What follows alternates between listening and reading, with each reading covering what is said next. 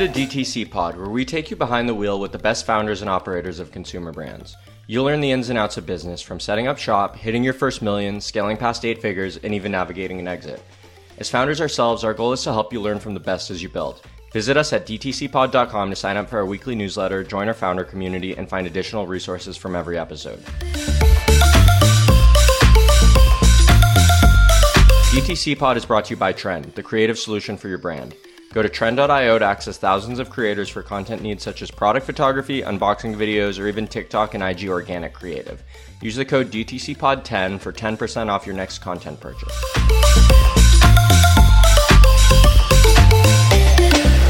Are you curious how much your business is worth? Get your free no obligation offer from OpenStore at open.store. The subscription market is predicted to grow nearly $500 billion by 2025. Recharge is the leading subscription management solution, helping e-commerce merchants of all sizes launch and scale their subscription offerings. Over 15,000 merchants use subscriptions powered by Recharge to grow their business and their communities by increasing average order value, reducing churn, and providing predictable recurring revenue. Turn transactions into long-term customer relationships and experience seamless subscription commerce with Recharge. Check them out at rechargepayments.com/DTCpod.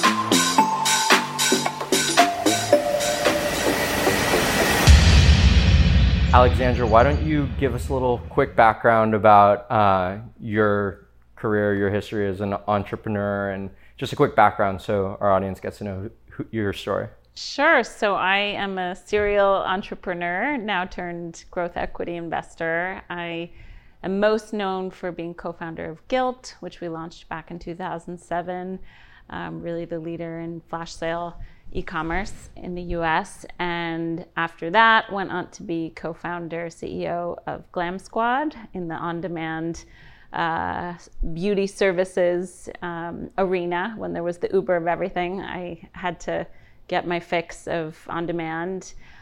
Went on to do another 2 startups, partnered with a man named Michael Klein. One of those, it was called Fits, we sold to Tradesy, a peer-to-peer luxury reseller. The other one we sold to Google before it launched. And then I spent 2.5 years leading everything digital and consumer at the pharmaceutical company Allergan, which was a lot of fun to be in big corporate with pharma budgets. Learned a lot. For those that don't know Allergan, you might know Botox or Juvederm. So they had a big, exciting aesthetics portfolio, and I hired and led a team of 70. And then after Allergan got acquired by AbbVie, I finally went down the path I knew I would eventually go down, which was investing. So I partnered with a woman named Lisa Myers, and we launched a growth equity fund called Clarisy. And it is consumer and tech-sumer focused and growth equity stage. So for us, so far, that's been Series B. And we've made 3 investments. It's an $84 million fund. And we are having fun with our fund, let me tell you. It's so exciting to be able to apply all that experience operating, and not just in one specific sector, but across multiple different types of companies, and being able to apply that again as an investor. So I think that's really cool. So I definitely want to cover a lot on the growth investing side, especially in the consumer and tech-sumer sort of space. But why don't we go back a little bit further to Gilt, and maybe even before Gilt, right? Like, I think today a lot of people who are listening know Gilt, and it's like an icon in e-commerce. It was like one of the big sites that popped up. It was actually, even for me, it was one of the first places I started. It was my first e-commerce shopping experience. My sister invited me. And I think we should also double click on that. It was one of the earliest referral invite programs that took the internet by storm. I'm curious, where did the idea for Gilt get sparked from? I guess that attaches to your career previously from Gilt. Where did sort of all of this, it was sort of the perfect storm that came together. Where did all of that come from? So lots of questions. Let me see, because I could talk for hours. We actually wrote a book about building Gilt. Alexis Maybank and I, my co-founder, and she's still one of my very best friends. We wrote a book by invitation only, how we built Gilt and changed the way millions shop. So if anyone really wants to learn more, definitely check the book out. Gilt Gilt's idea was really a series of aha moments. So part of the concept was to take the excitement of a New York City sample sale online. So prior to Gilt, I worked at Bulgari, running retail stores in the US. Before that, I was at Louis Vuitton in their management and training program, which I did after getting my MBA. So super humbling, on the sales floor, wearing a uniform and an LV pin, putting shoes on people's feet at the flagship store and at the Shop and Shop in Saks Fifth Avenue, and really learned the nuts and bolts of retail. Gilt for me in 2007 was my first e-commerce experience. Never went back to brick and mortar really, sort of stayed in e-commerce. But I mean, we took a lot of, I think, clever marketing tactics and approach back then that wouldn't necessarily apply today. So one tactic was the $25 give-get referral. So if I invited the two of you, the first time you actually spend money shopping on Gilt, if you became a member, I would get $25 for each one of you, and you would get $25. So that really helped us grow initially. I mean, it was by invitation only.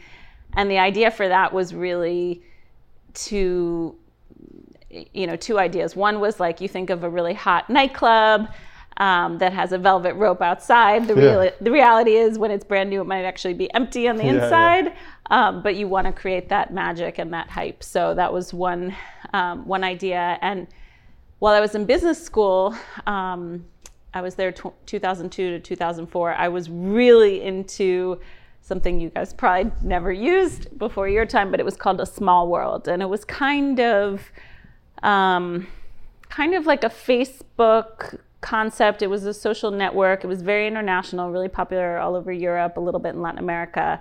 And it was a way to connect with people online, and you had a limited amount of people that you could invite.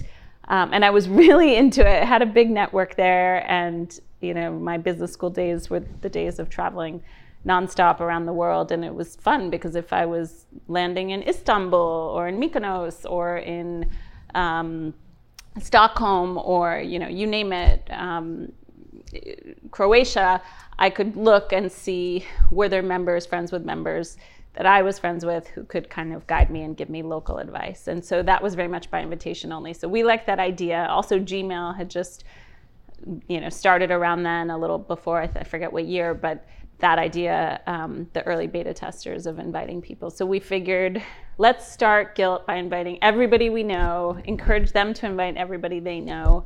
And this was really, before any kind of SEO, SCM, there was, we didn't even want a footprint online. We wanted everything to be behind a registration wall. So very different from today's DTC strategies. It was likely very, the technical component of the business was very important because you didn't have the out-of-the-box tools that you have now for referral programs. Now there's like hundreds of choices for running referral programs, even payment processing probably. It was fully custom built. How much was the technical component part of the success of the company? And should founders think about that side of their business today compared to then? So again, for your listeners, this was 2007, so very different time and world. And as you say, we didn't have amazing tools that you have today, like a Shopify. So two of our co-founders, Mike Brzik and Phong Nguyen, they were incredible engineers. We were very much building a tech company with an engineering core. And that was fun, actually, bringing people from the world of fashion and retail with people who were hardcore engineering talents and just kind of merging these very different worlds and cultures. Literally, there was, language barriers, so to speak. The engineers didn't know taxonomies like hosiery when we were buying products, and many words that the fashion side of the business did not understand. On the tech side. So that was really fun, building a combined culture. But we, as you say, we built everything internally. And I think when you work with great engineers, they almost get insulted if you were to get something off the rack. They want to build, they want the challenge, they want the excitement. So of course we built our own referral program and inventory management system, and we had this really complex admin portal that we could all access, and we were building the business while we were driving at what felt like 500 miles an hour. So sometimes that can lead to just chaos and craziness, and you have to every day prioritize what's urgent, what's important, what's nice to have, but we can live without it. And so we always prioritize the site, the front end of the site, and sometimes the back end, the admin, wasn't maybe as beautiful or as well organized as what the consumers saw, but you always prioritize the consumers. And then also on the business side for Gilt, I think one of the things that was really exciting about the product at the time was you would see all these brands, like luxury brands and like retail brands that you hadn't seen in this sort of shopping environment. So like you guys did a really good job of taking something that felt very premium, and you were giving also like insider prices. And so I guess my question there is on the business side, because all those things that you were doing and those relationships that you were forging, a lot of those principles I'm sure are pretty still applicable today to entrepreneurs building out different sort of marketplaces or partnership-led businesses or everything like that. So how did you guys go about getting some partners, getting your first retail partners, and building out that side of the business on the supply side? Yeah, I mean, a lot, I think, back then is applicable today. So if you're starting a business that's doing something that's never been done before, and you are pitching to partners who have to scratch their head and understand, like, wait, what are you talking about? What is Web3? What is the metaverse? What is an influencer? I mean, whatever it is that your company is all about, you have to educate the people that you're trying to convince. So in our case, my role was traveling around the world, convincing brands to trust us with their most prized possession, their inventory and their brand, and do it in a way that felt appropriate. And that was really uncomfortable for a lot of these brands. They did not feel comfortable selling online, and the idea of online and at a discount was just terrifying for many of them. Many of them didn't even have full price e-commerce. So, you got to remember 2007 or even 2008, 2009, as we really got scaling, was just a different time. So how did we convince them? It started with our existing network, and I love networking. I love meeting people. I love keeping track of people. Really use LinkedIn and tools like that constantly. And I would I would make lists. I'm a big list maker. So, I'd make lists by product categories. So let's say within women's fashion, it would be by category. So you'd have like ready to wear, accessories, jewelry, beauty, etc. And then you'd bucket it maybe by price point, and then every brand I could possibly find. So back then it was less about, I would look online at what the department stores like Neiman Marcus and Saks had online, but it was really combing the racks at all these stores, writing down, keeping lists, what brands do they have, what new brands do they carry. And then I would see if I knew anyone there, or if I knew someone who knew someone there. And for me, I get a crazy rush from cold calling. I have no problem cold calling. I don't take rejection personally. If I send 10 emails, and nowadays my hit rate's better, so let's say today maybe I send 10 emails and 7 write me back, I'm like, yes, 7 people wrote me back, I'm awesome. Whereas someone else might be like, oh my gosh, 3 people rejected me. Yeah. And you just can't live life that way if you're an entrepreneur and you're hustling, and all odds are against you as a startup. When we started Gilt, everyone in the fashion industry told me it was a terrible idea, it was never going to work. And they had all these reasons why. Brands don't need you. They have sample sales. They have outlet malls. They have the Lomans and TJ Maxx's and Filene's Basements of the world. Why would they need you? And the fact that you're online, no way, no way, no way. So you got to hustle as an entrepreneur, and you have to have really thick skin.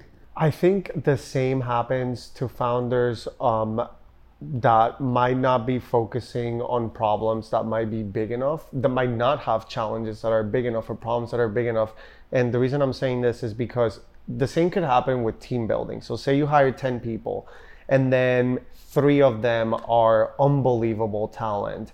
And then now you have 2 of those or 1 of those that it just isn't meeting the bar in the performance, and you could obsess over that one person. They're not here on time, they're not doing this, when instead you should probably be focused or excited that these 3 people are doing, the 80-20, they're driving 80% of the impact. Do you see the same applying in teams, and is it the same principle in mindset? Can you look at it that same way with teams as well? Or should you always push for the absolute best out of I have a team? lot to say about hiring and building teams. And I mean, we all know, you guys have lived this yourselves. When you're building a startup and you're early days and you don't have a lot of money to pay people, and you have to motivate them, incentivize them with the vision, the mission, maybe some equity. And, it's not just the bi-weekly paycheck that they're getting. There's other reasons that you want to convince them to be there. I think that it's so important to hire the best athletes. So for all the roles I've had, if you did it, if one were to hire me specifically for the role that I did, let's say at Gilt or at Glam Squad or even Allergan, I did not have the exact experience I had never done before. When I started Gilt, I had never done online e-commerce, right? I think it was, I work really hard. I have an incredible work ethic. I will not take no for an answer. I like building teams. I'm super driven, for example.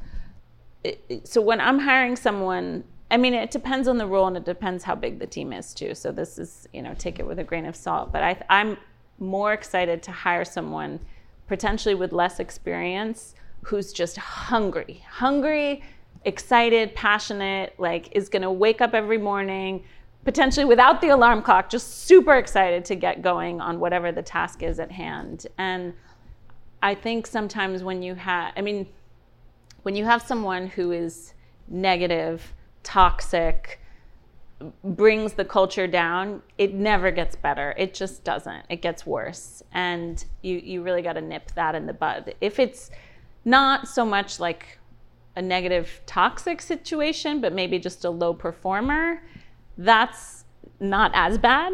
But I think you really want to hire people who you can trust and who are going to take on, who are really just hungry and thirsty and always want to take on more, as opposed to maybe what you would find more in stereotypical corporate America, which isn't true, by the way. I really did love my Allergan experience, but it might be more like a 9-to-5 attitude and turn my phone off on the weekend and I'll turn it back on 9 a.m. Monday morning. That does not work in a startup, as you guys know. So, well, a lot of that can be, you can set the stage as a founder in the hiring process and be transparent and set the expectations right in the beginning.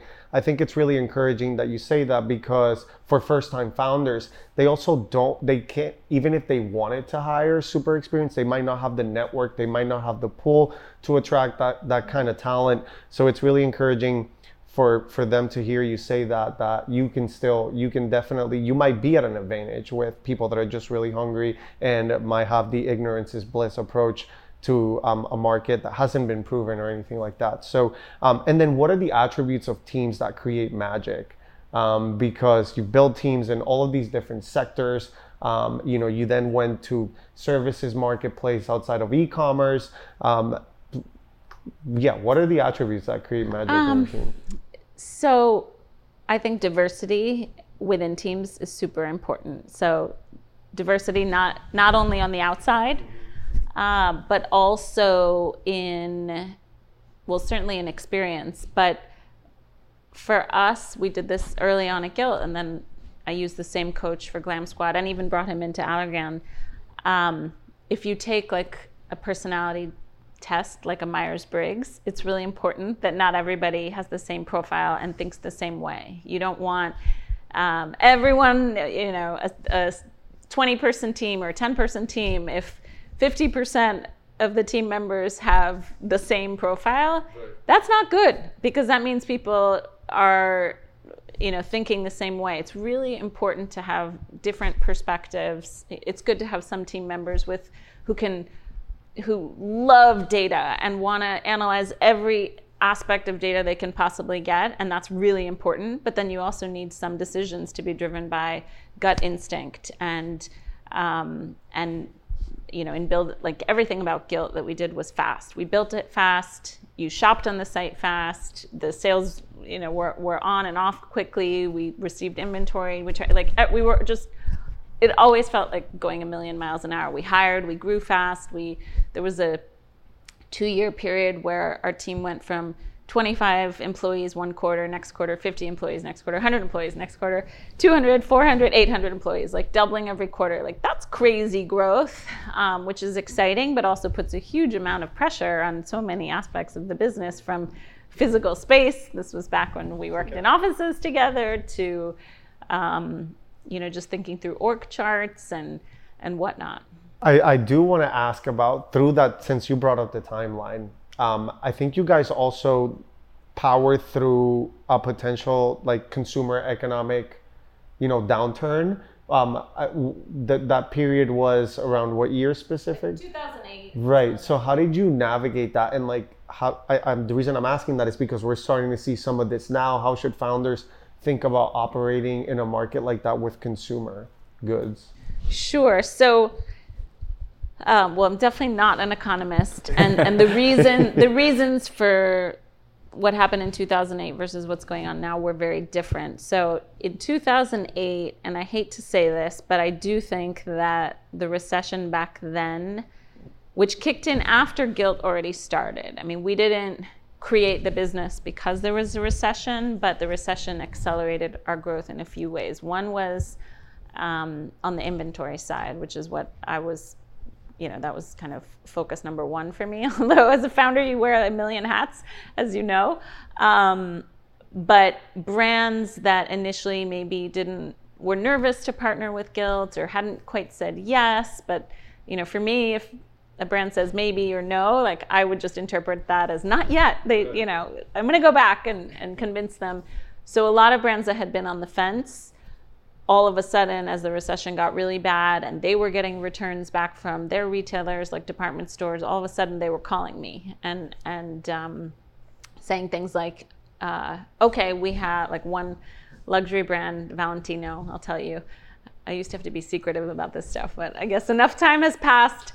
And the CFO of Valentino is like, I have $400,000 at cost of inventory that I'll sell it to you for $400K. And you need to tell me by end of day today. And $400,000 at that moment in time for us was a huge amount of money. Like we had never made an inventory purchase anywhere close to that. But it was Valentino, it was an incredible brand. And so, and it was sight unseen. Like usually when we bought and chose inventory. They reversed the flash sale on you. Totally. And then, and then they create this FOMO for me. Yeah. It's like, well, if it's not you, I'm calling Century 21 next. Yeah. I'm calling Lohmann's, and I'm like, And anyway, so we made the decision. We went forward. We purchased the inventory. But so on the inventory side, definitely a lot more opportunity became available. It put pressure on us because we needed more capital to fund that inventory. Initially, we thought we could consign it, but in the troubling times, these brands needed cash for their own future and stability, and for them to be able to buy fabrics and materials for their future seasons. Consumers were still shopping. They just were. Well, one was a lot of consumers, let's say New York City, which is where we were based, they liked the feeling that Gilt was more secret and they could buy online and they weren't necessarily walking around Madison Avenue in New York City with a big shopping bag, but it came discreetly to their home and it wasn't like as conspicuous consumption as retail shopping in stores. And then people felt good about getting a deal. Everyone loves to get a deal. It doesn't matter how many zeros you have in the bank, it still feels great to get a deal. And so for one person, that could be a Rebecca Minkoff handbag, 50% off, feels great. And maybe you're getting it for, I don't know, $100 or something like that. And for someone else, it could be you're getting a $20,000 Valentino gown on sale for whatever, $2,000, and that feels great. So it can happen at all price points. Yeah. And so how did and then, I want to move over to sort of the other businesses you built, but one last thing is like, how did the magic come about, the flash sale component? I feel like that is probably one of the largest like key ingredients for Guild being such a success, of the timeline, of the urgency of each deal. I think, for example, Hotel Tonight is an app that I use a lot that has an element of that. And you could have just done it every now and then, but it became a core of the business, which was probably very counterintuitive to what advice must have been, or how traditional discount deals work. Yeah, well, there's so many things we did then that were different from today's world. So first of all, and it's changed, but when we launched, there was no search bar within Guild. You were not going there with intent to be able to find a black t-shirt. Right. You were going, you'd see, okay, are the brands or product categories that I'm interested here? Great. Okay, let me look really quickly. If not, let me leave. But you weren't searching white sneakers in your size, for example, which that was really different when you think of other sites. You weren't that were all collecting about data. search. You didn't know what they wanted. Well, no, Guild definitely collected a lot of data, and we were really far ahead with personalization, depending on what purchases someone had made, what clicks they had made, what had been put in their cart, even if they hadn't purchased it. So everyone's home screen, everyone's emails were completely personalized to their behavior, and we were doing that like 2010, so a long time ago. But wait, your question? The deals, the timeline. Oh, the timeline. Yeah. What was I going to Like say? the flash sales. Yeah, Like Yeah. So, we didn't even use the word flash sales. Like that became the word for the industry later. We just were like, let's make it online and 24 hours or 36 hours. And I think what we did well was genuinely create urgency. And especially the first brands we ever sold, like brands like Zac Posen and Alvin Valley and Rachel Roy and Kwiat Diamonds, there was urgency because we didn't have that much inventory, and it was really hard to forecast when you have a brand new business. Like, are people actually going to buy anything? We have no idea. Are they going to show up? So we opened up our membership November 1st, 2007, and we had a goal. We wanted 25,000 members to join between that date and November 13th when we were launching. And we thought, 25,000, that sounds like a good number. So we ended up getting 13,000.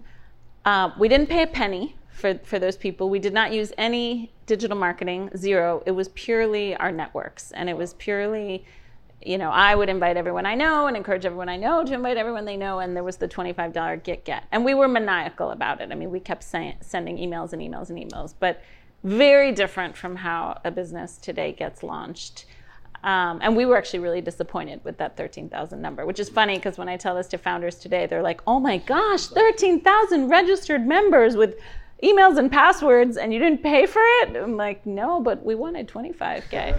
Anyway, so the urgency came about from day one because the inventory just sold out really fast. And I think that in just about everything related to startups, whether it's fundraising, hiring people, selling products or services, urgency is really important. And I think if people feel like an opportunity is going to be available forever and there's nothing that really pushes them to pull the trigger, that's not good. And we, if anything, we had so much urgency, it was stressful for people. I mean, Alexis, my co-founder, and I, we would travel around the country meeting with our top shoppers, and some of the stories we heard over the years were crazy. For example, an emergency room heart surgeon would tell us stories that she was so addicted that she would duck out in the middle of surgery to shop at 12 o'clock, and we were like, oh my gosh, that's, are you kidding me? Well, she wasn't quite a surgeon, but she was in the ER. And so we definitely heard all kinds of fun stories. The reason I ask is because nothing works for me more in sales than urgency. And I don't see it implemented enough in innovative enough ways today in commerce. I think, for example, NFTs, like, sort of have an element of urgency, which is limited supply. Yeah. And then if you don't buy the initial run of the limited supply, well, there's going to be more supply, but at secondary market rate. And so I think there's a lot of opportunity for companies to continue innovating in commerce and in urgency pricing. But what I find... Well, the thing with NFT, so I totally agree with you on NFTs having transparency, urgency. NFTs having urgency. The challenge is there's transparency there. So you actually know, usually as a potential consumer of an NFT, you know how many NFTs are in an actual drop. So you can see like what percentage are actually sold. The supply, exactly. See it, yeah. So, and that can make you feel like, well, then I don't need to make a decision that quickly because it's only 20% sold out. Whereas in our world, we rarely ever showed the supply. So you had no idea if they're like 3 dresses available or 30,000. And there was just the timer there. So you as the consumer, you don't know what's going on. And I've even seen in like NFT sales, like you know exactly how it's going. You might be like, oh wow, things are really picking up. If I don't buy it now, it's obviously going to be gone. Whereas what you're saying is for Gilt, it was just like the timing. And in brick and mortar, if let's say you guys are going shopping for some like hot new cool sneaker you want, if you go into the store and you see thousands of boxes, you're going to be like, oh, I guess it wasn't so hot and not so cool. Whereas you'd rather go in and the sales associate says like, wait, I might have one left in your size, and you're like, please. Whereas online, in normal e-commerce, you don't know the depth, which is interesting. Did you see the same in restaurant reservations? To me, it's so bizarre that there isn't still dynamic pricing for restaurant reservations based on seating inside the restaurant. Because sometimes I'm like, I want that seat, and I would have paid for getting that location, just like a stadium, like a SeatGeek or something. Like, how does that not exist for restaurants? How are people not paying dynamic pricing based on availability and location within? There's just so many variables, right? Like from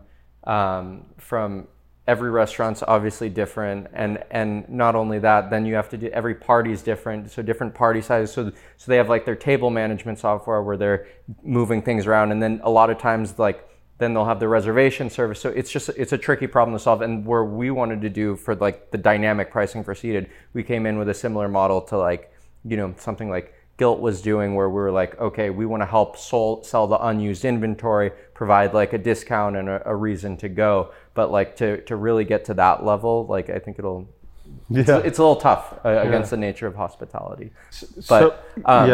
So another question, one thing, just going back to like the flash sale, I think it's really cool because it's like you see this concept of like drops these days where like commerce brands or creators, everyone like has their drop, and this was like the OG drop, right, on Gilt. And like I remember even going onto this site and being like, oh, what brands are dropping this week? So it's really cool to see how things evolve, but those concepts still say the same, right? Like people like scarcity. I mean, it's, you know, when you have a consumer that's putting in their calendar an appointment for something that's not really an appointment, you know, but an NFT drop, a Gilt sale. I mean, I would hear so many consumers would tell us funny stories of like, you know, investment banking partners or consultants, like senior level people.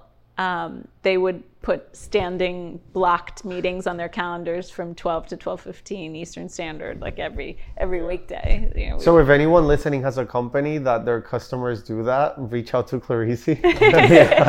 Those are the dynamics. But what I find really interesting about Dan is the fact that when you went from that into Glam Squad, it's like it's such a completely different business.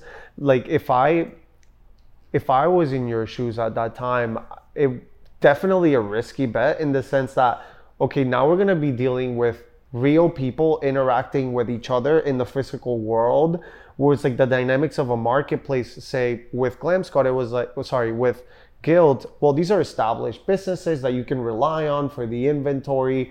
In Glam Squad, you know, was it personal hairdressers? Like, was it individuals or was it businesses? I mean, how did you calculate the risk of like going in to make that decision? I mean, so if you look at the arc of my career, it's really always been, except the very beginning, which was investment banking, but that was so long ago.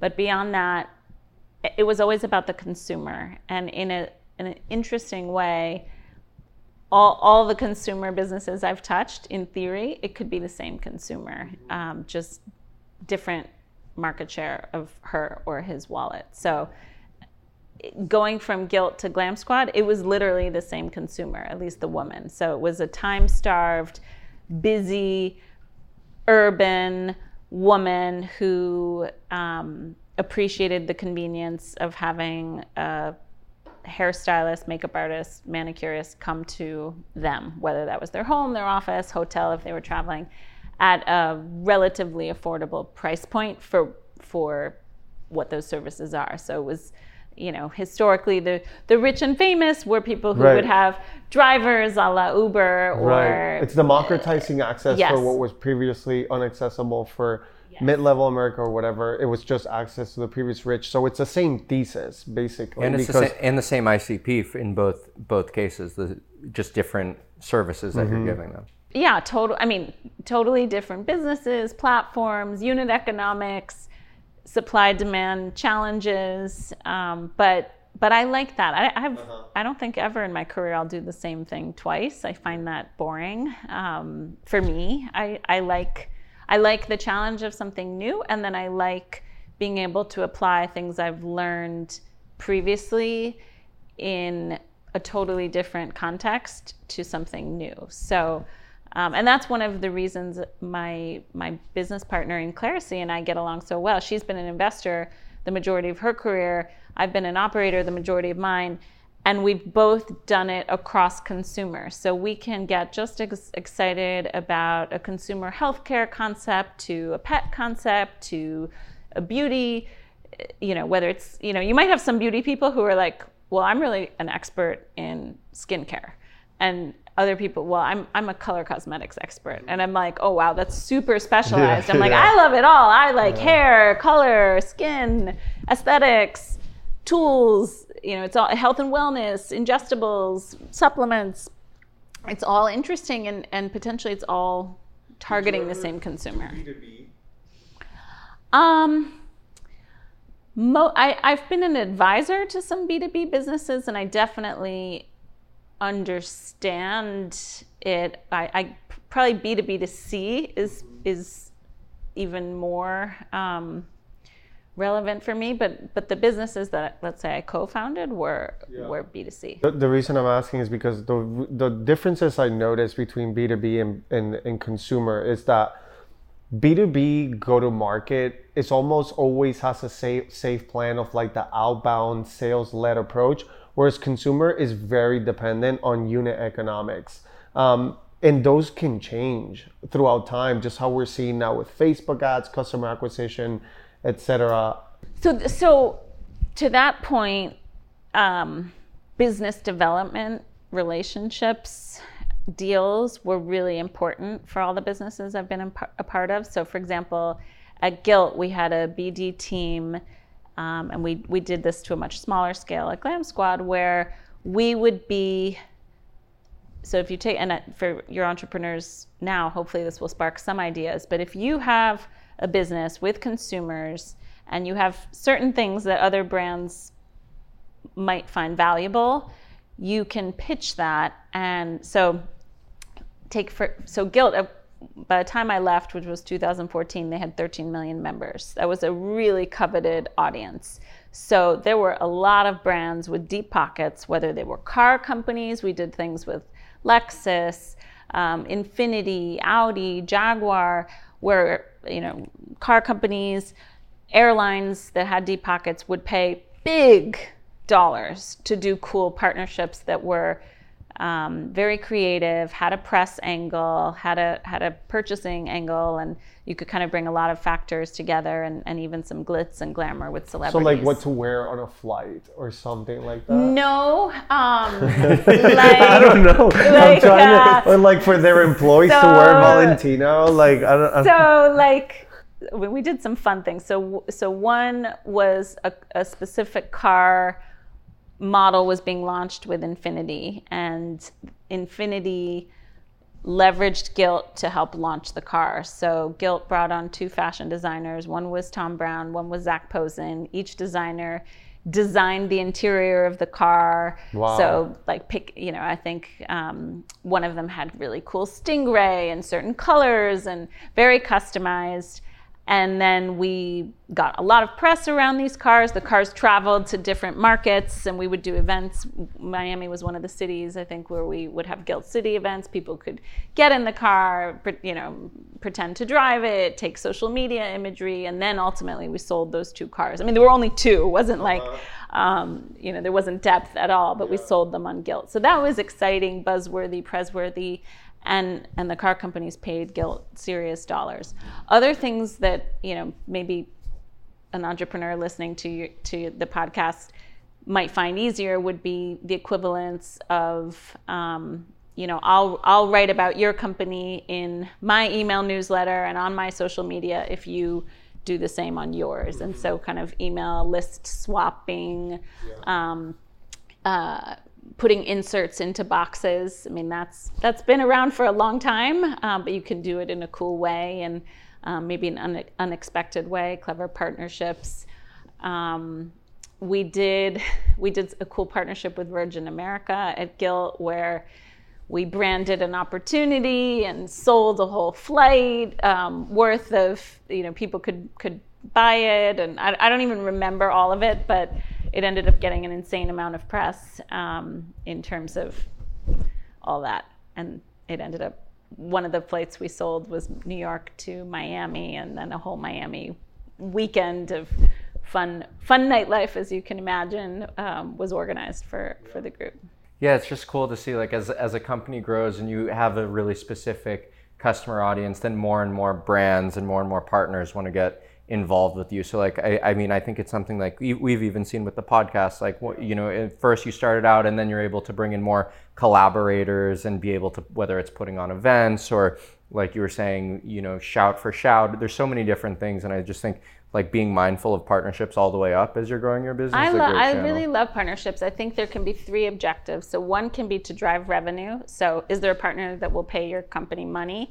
Another is customer acquisition. Is there a way to get more consumers shopping your company? And then the other could be a halo effect. So maybe you're not making money, maybe you're not actually getting any new customers per se, but the adjacency of being able to say that your brand is somehow partnering and collaborating with another brand could just be great for, especially at the stage, like, totally. and all brands are at different stages. So like, even when you were saying, when you guys did that inventory purchase of all that Valentino sort of merchandise, probably at that stage in the business, this could have been a really transformative thing. Huge, absolutely. Right? Because like, you're constantly battling the thing and you're thinking about all the other luxury partners that you want to sign on. You're like, wait a minute, if we have this massive merchandising from Valentino, then we're going to be able to go, parlay that into all these other sort of partnerships and initiatives that we want to be able to do. So I think that's the other fun thing about partnerships is everyone's looking at different opportunities and everyone's at a different place in their own business. So like, as a brand, you always have some leverage and you can always leverage a partnership to, push you in the direction that you're trying to move. Exactly. Yeah. So why don't we move on to a little bit of Glam Squad stuff. So that was so you'd been super successful with Gilt, you built out that business, and then, you move into the service businesses. And again, we said similar consumer base, but again, it's a whole new problem, right? It's a marketplace. You actually have service providers providing a service. So when you got there, having had all your learnings from Gilt, what were you thinking about in terms of the business? What were your key initiatives, and like, what was really exciting to like go after and optimize when you started Glam Squad? I mean, there were so many things to think about and prioritize, but at the end of the day, for any startup, you need to have product market fit or product service fit, and Glam Squad had that. So consumers appreciated having the convenience of someone. Glam Squad started with hair, so a blowout in the convenience of your home or office or hotel, and so then once we got really positive feedback and encouragement of yes, consumers wanted this. On the supply side, the hairstylists really liked having flexibility over owning their schedule. So whether it was they would open up we called it their books, their schedules for Glam Squad at certain times of day, certain days of the week. If you had maybe a mother with small children who didn't really want to be every day with the same schedule in a salon, they liked the flexibility that Glam Squad offered them. And then Glam Squad also had really weird, so take New York City, a really popular time slot in New York City to get a blowout was like 6 a.m. or 6:30 a.m. Whereas Miami, not so early, not nearly as early. So, behaviors in different markets were different. And so we got that product market fit right. And then it was a question of how do you prioritize expansion going into other services? So we chose makeup, then we chose nails. But we evaluated all kinds of other possibilities also, from spray tans to facials to massages, and we didn't, but we still went through the process of considering it. And then it was also going to other cities. So after New York, the next city was LA, which was a totally different dynamic. If you compare how the city, from a supply perspective, how the stylists navigated a driving city versus a city that's very much public transportation. So, these were all things we had to understand. And then as we were thinking about raising future rounds, we wanted to be able to prove that we had a playbook for different kinds of markets. And some markets were high, you have a city like a Washington, D.C. or a Chicago. They're kind of hybrid markets where parts of the city you can navigate with public transportation, and other parts of the city, you need a vehicle of some sort. So those were the complete opposite spectrums, and so that made it really easy to then expand to, not necessarily very easy, but like I'm like nothing about a startup is easy, for the record. Well, LA is just like I know the infrastructure is so polar opposite from New York, and then so everything else outside of that probably sits in the middle between those two, right? So when you're building a business, you always have to go back to the initial question and root of what problem are we solving, in order to keep that North Star and keep the focus aligned on the business. How did you look at that with a marketplace and a supply and demand?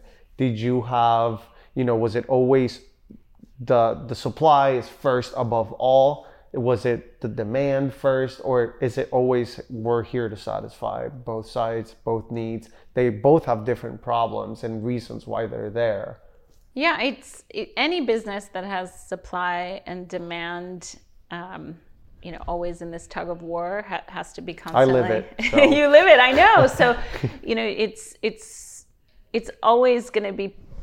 Just think of it literally a tug of war. It's always going to be pulling a little bit one side versus the other, and I think you need to do everything you can to keep it in balance. And so maybe there's seasonality, maybe there, certain times of the year in certain markets there might be less demand. There could also be less supply. Sometimes it's just less demand, but the supply is the same. Right. But yeah, many learnings for sure. A lot of creative marketing that. I think in all the startups I've been involved in, we try to think about how we can create some excitement and for as little money as possible. Mm-hmm. So, for example, Glam Squad, we did a fun stunt in, I forget what year it was. Maybe it was 2014 or 2015, around Fashion Week in New York.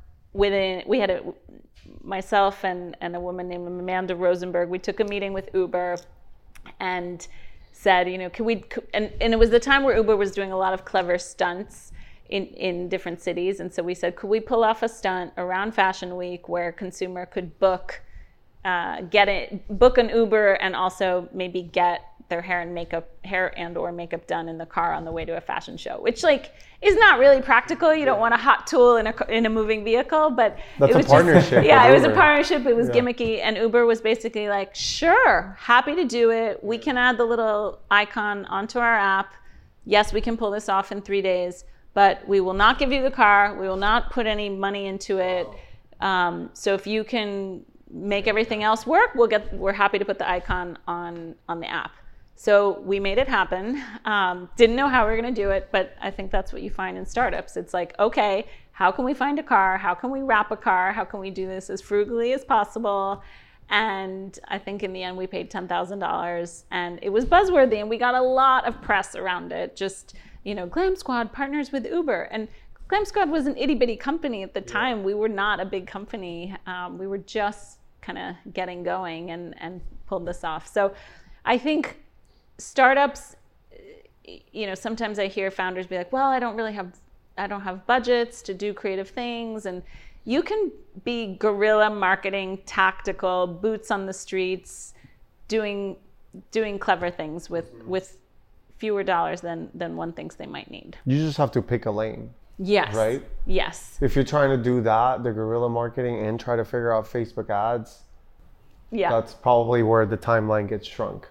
Yeah, and I guess they're different sort of channels and different ways you prioritize and like think about doing things. And I think like the cool part about what you're saying is like even when you guys as Glam Squad did the partnership with Uber, it's like it takes some creativity, right? Like because you're never gonna outspend like Uber on a specific campaign, but if you can say, this would actually bring some value to Uber, right? They'll let us do this. They're gonna have a lot of reach. We're gonna have a lot of demographic overlap. This is gonna be great for our brand. It's press worthy and all these things.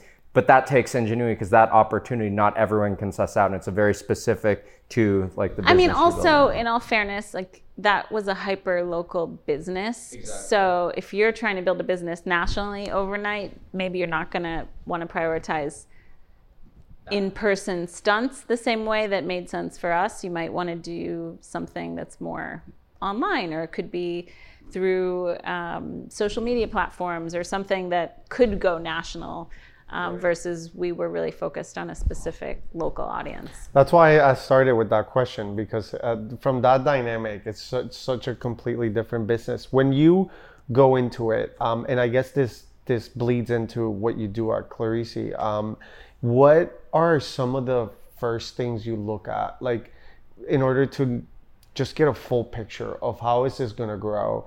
Is it, is it a financial model? I mean, it was probably like you probably didn't even know unit economics of the business yet to even play with that. What are some of the tools that you use to really then bring it to like the hyper growth and scale, and how do you know it's ready? Just like 4 questions there again. But. Well, so why don't we bring it to today, to our fund, Clarici, how we look at businesses. So first, what is the business? Is it in a category that we believe has potential, that isn't too crowded? And is this company solving a problem or fulfilling a need that in a unique way, that is not being done by 5 other companies also doing something almost exactly the same? So it has to really have a differentiated approach. Then tell me about the team and the founders. Are they remarkable, extraordinary? Are they going to kill it and put in their blood, sweat, and tears? Do they have track records of success? Doesn't mean they have to have been a founder before, but do they show achievement in their time on this planet? Then this is where my partner and I start to kind of diverge in terms of where our brains go immediately. So, she is incredibly numerate, financially oriented. So as soon as possible, she wants to dig into the numbers and the KPIs and the metrics. I know that that's really important too. But my first instinct when someone tells me the name of a brand, I'm looking at their Instagram, I'm looking at their website. If I can, taste it, try it, feel it, smell it, put it on me in some way, shape, or form, like I want to do that right away. I can attest to that. And because that's also how I understand something, and I want to understand the flow of, if I have questions as a consumer, what tools are available online or in a store, or it depends what the business is, because we really look across so many different consumer categories, which is part of the fun. I really love the variety that I get to experience now on the investment side. As an operator, there can be a variety, but the variety is different. You're still in one company, and maybe your priorities are shifting, or new revenue streams are shifting, or new markets, or whatever it is, but it's still one company. So I really do love the variety of our day to day. Well, yeah, and also having all that operating experience, having operated these different sort of companies and understanding the consumer, and now you're in a role where you can actually add like a lot of leverage without all the time, and you can kind of get in there, help founders really kind of understand what the key things that they might maybe thinking about as they're scaling to like, as they're scaling up and dealing with their own business problems, right? Yeah, and I want, startups are so hard and so emotional and so many ups and downs. And I think that one-on-one founders often open up to me and confide in me, and for whatever reason might start crying to me. And I smile because I'm like, yeah, I've been there. I remember when I had migraines every day for 6 months in the early days of Gilt because I was so stressed. Yes, I remember that. It's very real. And so I think founders appreciate that I've spent more time in my career on their side than the current side. But that also sometimes makes me tougher because I'm like, wait, what do you mean you're going on vacation all the time? Or what do you mean you're turning your phone off? Or you're not hustling, you're not working hard enough? Or why aren't you, doing more things to improve the company culture? I mean, so on the one hand, I'm very empathetic because I do know how hard it is. And on the other hand, I think that sometimes I you know what it a little bit takes. Yeah. I can't, lazy, not okay. Yeah. Like many things are okay. We all make mistakes, but I cannot handle a lazy founder. So if I get any, sniff of lazy on an introductory call, no thank you. I think, and that's one of the, unfortunately, like, I guess, sadness of like a bull run. It's like people get so comfortable, especially startup founders. I mean, we've been having such a crazy bull run, especially you add remote on top of that. Money is flowing like crazy into the market, but people are like, I don't want to go into an office. I just want to work from home. People are choosing their times to work. You don't know where we've seen it on the pod and everything. And so I think I'm not excited for an economic downturn, but like I do think sometimes, it's good to feel the pressure and know what it's like to actually just have to work way beyond what you thought you had to put in initially. I mean, a lot of founders and teams over the past 6 months that I've spoken to, they'll tell me things like, yep, we cut our burn dramatically, we cut the team, we cut our spend, we cut. And I guarantee that at the time when they were making those decisions, like, what fat can we trim? There is no fat. They probably felt, the majority of them, like, how are we going to do the same with a fraction of what we had? And you know what? People figure it out. Yeah. They do, because you have to. Yeah. You make it work. It's like you're back against the wall. Your survival instincts are going to kick in. I remember even like when we were starting Seeded, like it took so long to like raise, as a first time founder coming out of like college with like no experience. It's not easy to like raise, right? So like for us, we probably lasted like 2 or 2.5, 3 years just on like under 2 million, like well under 2 million. But and we were like scrappy. We had like 30 people, like everyone was working for us. We had every restaurant in Boston, and then we went to New York, and then we started to scale up, and then obviously we got all the backing. But in the early days, it was crazy. Like I remember the first check we raised, it was like, a $50,000 check. We're like, oh my God, this is gonna last us forever, right? And then it's just easy to like, see when you see bigger numbers and you see other founders spending money different ways, it's easy to like lose sight of that. But like you can be scrappy. I love what you're saying. I love that. It's a little naivete, a little innocence of these wins that are so meaningful and motivate a team, and you can have that rah, we're in this together. I think that's really special. And sometimes I think what you were saying, Ramon, with like bull market and so much money, people maybe do get a little complacent, and it's important to have humility and be grateful for all the wins and recognize your team for being overworked, underpaid. So important to celebrate milestones and make the people who, have chosen to dedicate their careers for you, your founder, your vision, your mission, make sure that they know how grateful. So you talked earlier about the traits in employees that make great teams, create magic. What are some of the dynamics between co-founders when you look at those teams that also create magic within a startup from a co-founder relationship? Yeah, dynamic? so I've advised a lot of companies, and then I've been a co-founder now 3 times, and have always done it as part of a team. Well, actually now a fund, which would be the 4th one, as a team as well. So I don't know how to do something not as part of a team. I think it's super important, where nobody's good at everything, and it's so important to know what are your superpowers, what are you good at, what do you enjoy doing, and answer that question for your co-founders or your early team members. And so one of the reasons Gilt worked really well, for example, and all my partnerships, I think, because there was clarity. It was just obvious who does what and who's in charge of what. Right. And so like at Gilt in the beginning, Alexis, one of my best friends then, she still is, she was the CEO. So she was in charge. Kevin Ryan was our chairman. And for the day-to-day decision making, we were very collaborative. We were a small team, but Alexis was the CEO. We had 2 engineers. They knew what they had to do. My number one role was to get inventory.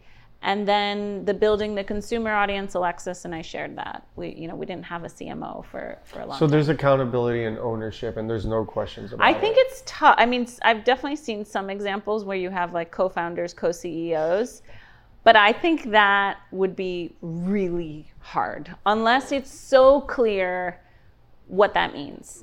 That one CEO maybe is forward facing and the other one's operational, or however they're going to divide it. But which is sort of a COO. I know. Really. So then why do you call it? So why is it right. Ego? Why does it have to be 2 CEO? I just think it's a little odd. Yeah. I haven't actually seen it kind of a company that we've seriously dug into for Clarisy. I haven't seen that dynamic yet, but if I do, you can be sure I will ask a lot of questions. So are you guys looking at a specific vertical? We're really open-minded. So across consumers. So we would look at something in beauty, in pet, food and beverage. We've made 3 investments so far. So the first one was in a company called Dormify. So everything related to the dorm or college experience that you can imagine. And that's predominantly e-commerce and a mother-daughter founder team. We love them. The second business is a fintech B2B play called Union. So actually in your world, Brian, a little in the hospitality, it's an inventory management system as well as a ordering platform where consumers in high volume hospitality can order drinks and food through QR codes and on an app. And spirits companies, food and drink companies can market directly to the consumer through the app. So totally different. I get to do a lot of B2B thinking for them. And then the most recent investment was a company called CleanCo, which is a non-alcoholic spirits company. So that's a big trend in health and wellness, which we like overall. So you have a non-alc tequila, gin, vodka, and rum version. So that's a lot of fun. Check it out, CleanCo. Yeah, that's awesome. And then as we just wrap up here, I want to talk a little bit about Miami, right? Like you'd started your companies in New York and now you're down here in Miami. So have you been here for a little while, or what was the story? So my mom is Cuban. My entire life I would come, since I was a baby, to Miami, specifically to Key Biscayne, which has always been my happy place. But I grew up in New York City. So as a young girl, went to school in New York. Now I'm married with 2 children. We were raising our kids in New York, and we would come to Miami, to Key Biscayne, to play for vacation. And when the pandemic started, my husband and I just reevaluated a lot of things in our lives and what we wanted, and the world now Zoom enabled made it possible for both of us to do our careers from. And you want to stay here? Absolutely. Yeah. Definitely want to stay here. Yeah. No, I'm really bullish on Miami. I think amazing people are moving here and getting involved and supporting many aspects of the city. For example, I'm on the board of the Perez Art Museum, the PAM. It really involved in kind of tech and entrepreneurship here. It's exciting, and I think Web3 and crypto are definitely making a foothold in Miami. And I think part of it maybe being the warm weather, the Latin undertones. Everyone is very welcoming, friendly.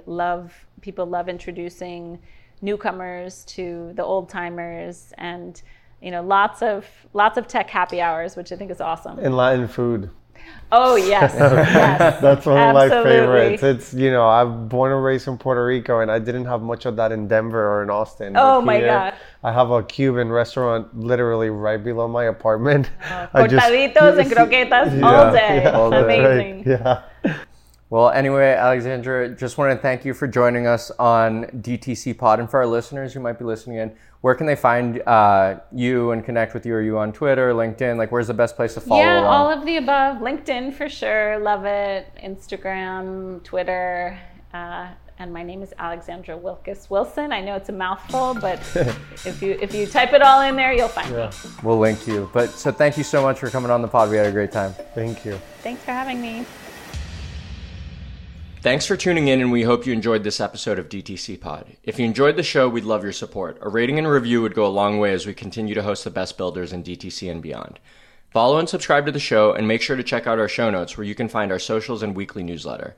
Visit us on dtcpod.com to join our founder community and access resources from every episode. We'll see you on the next pod.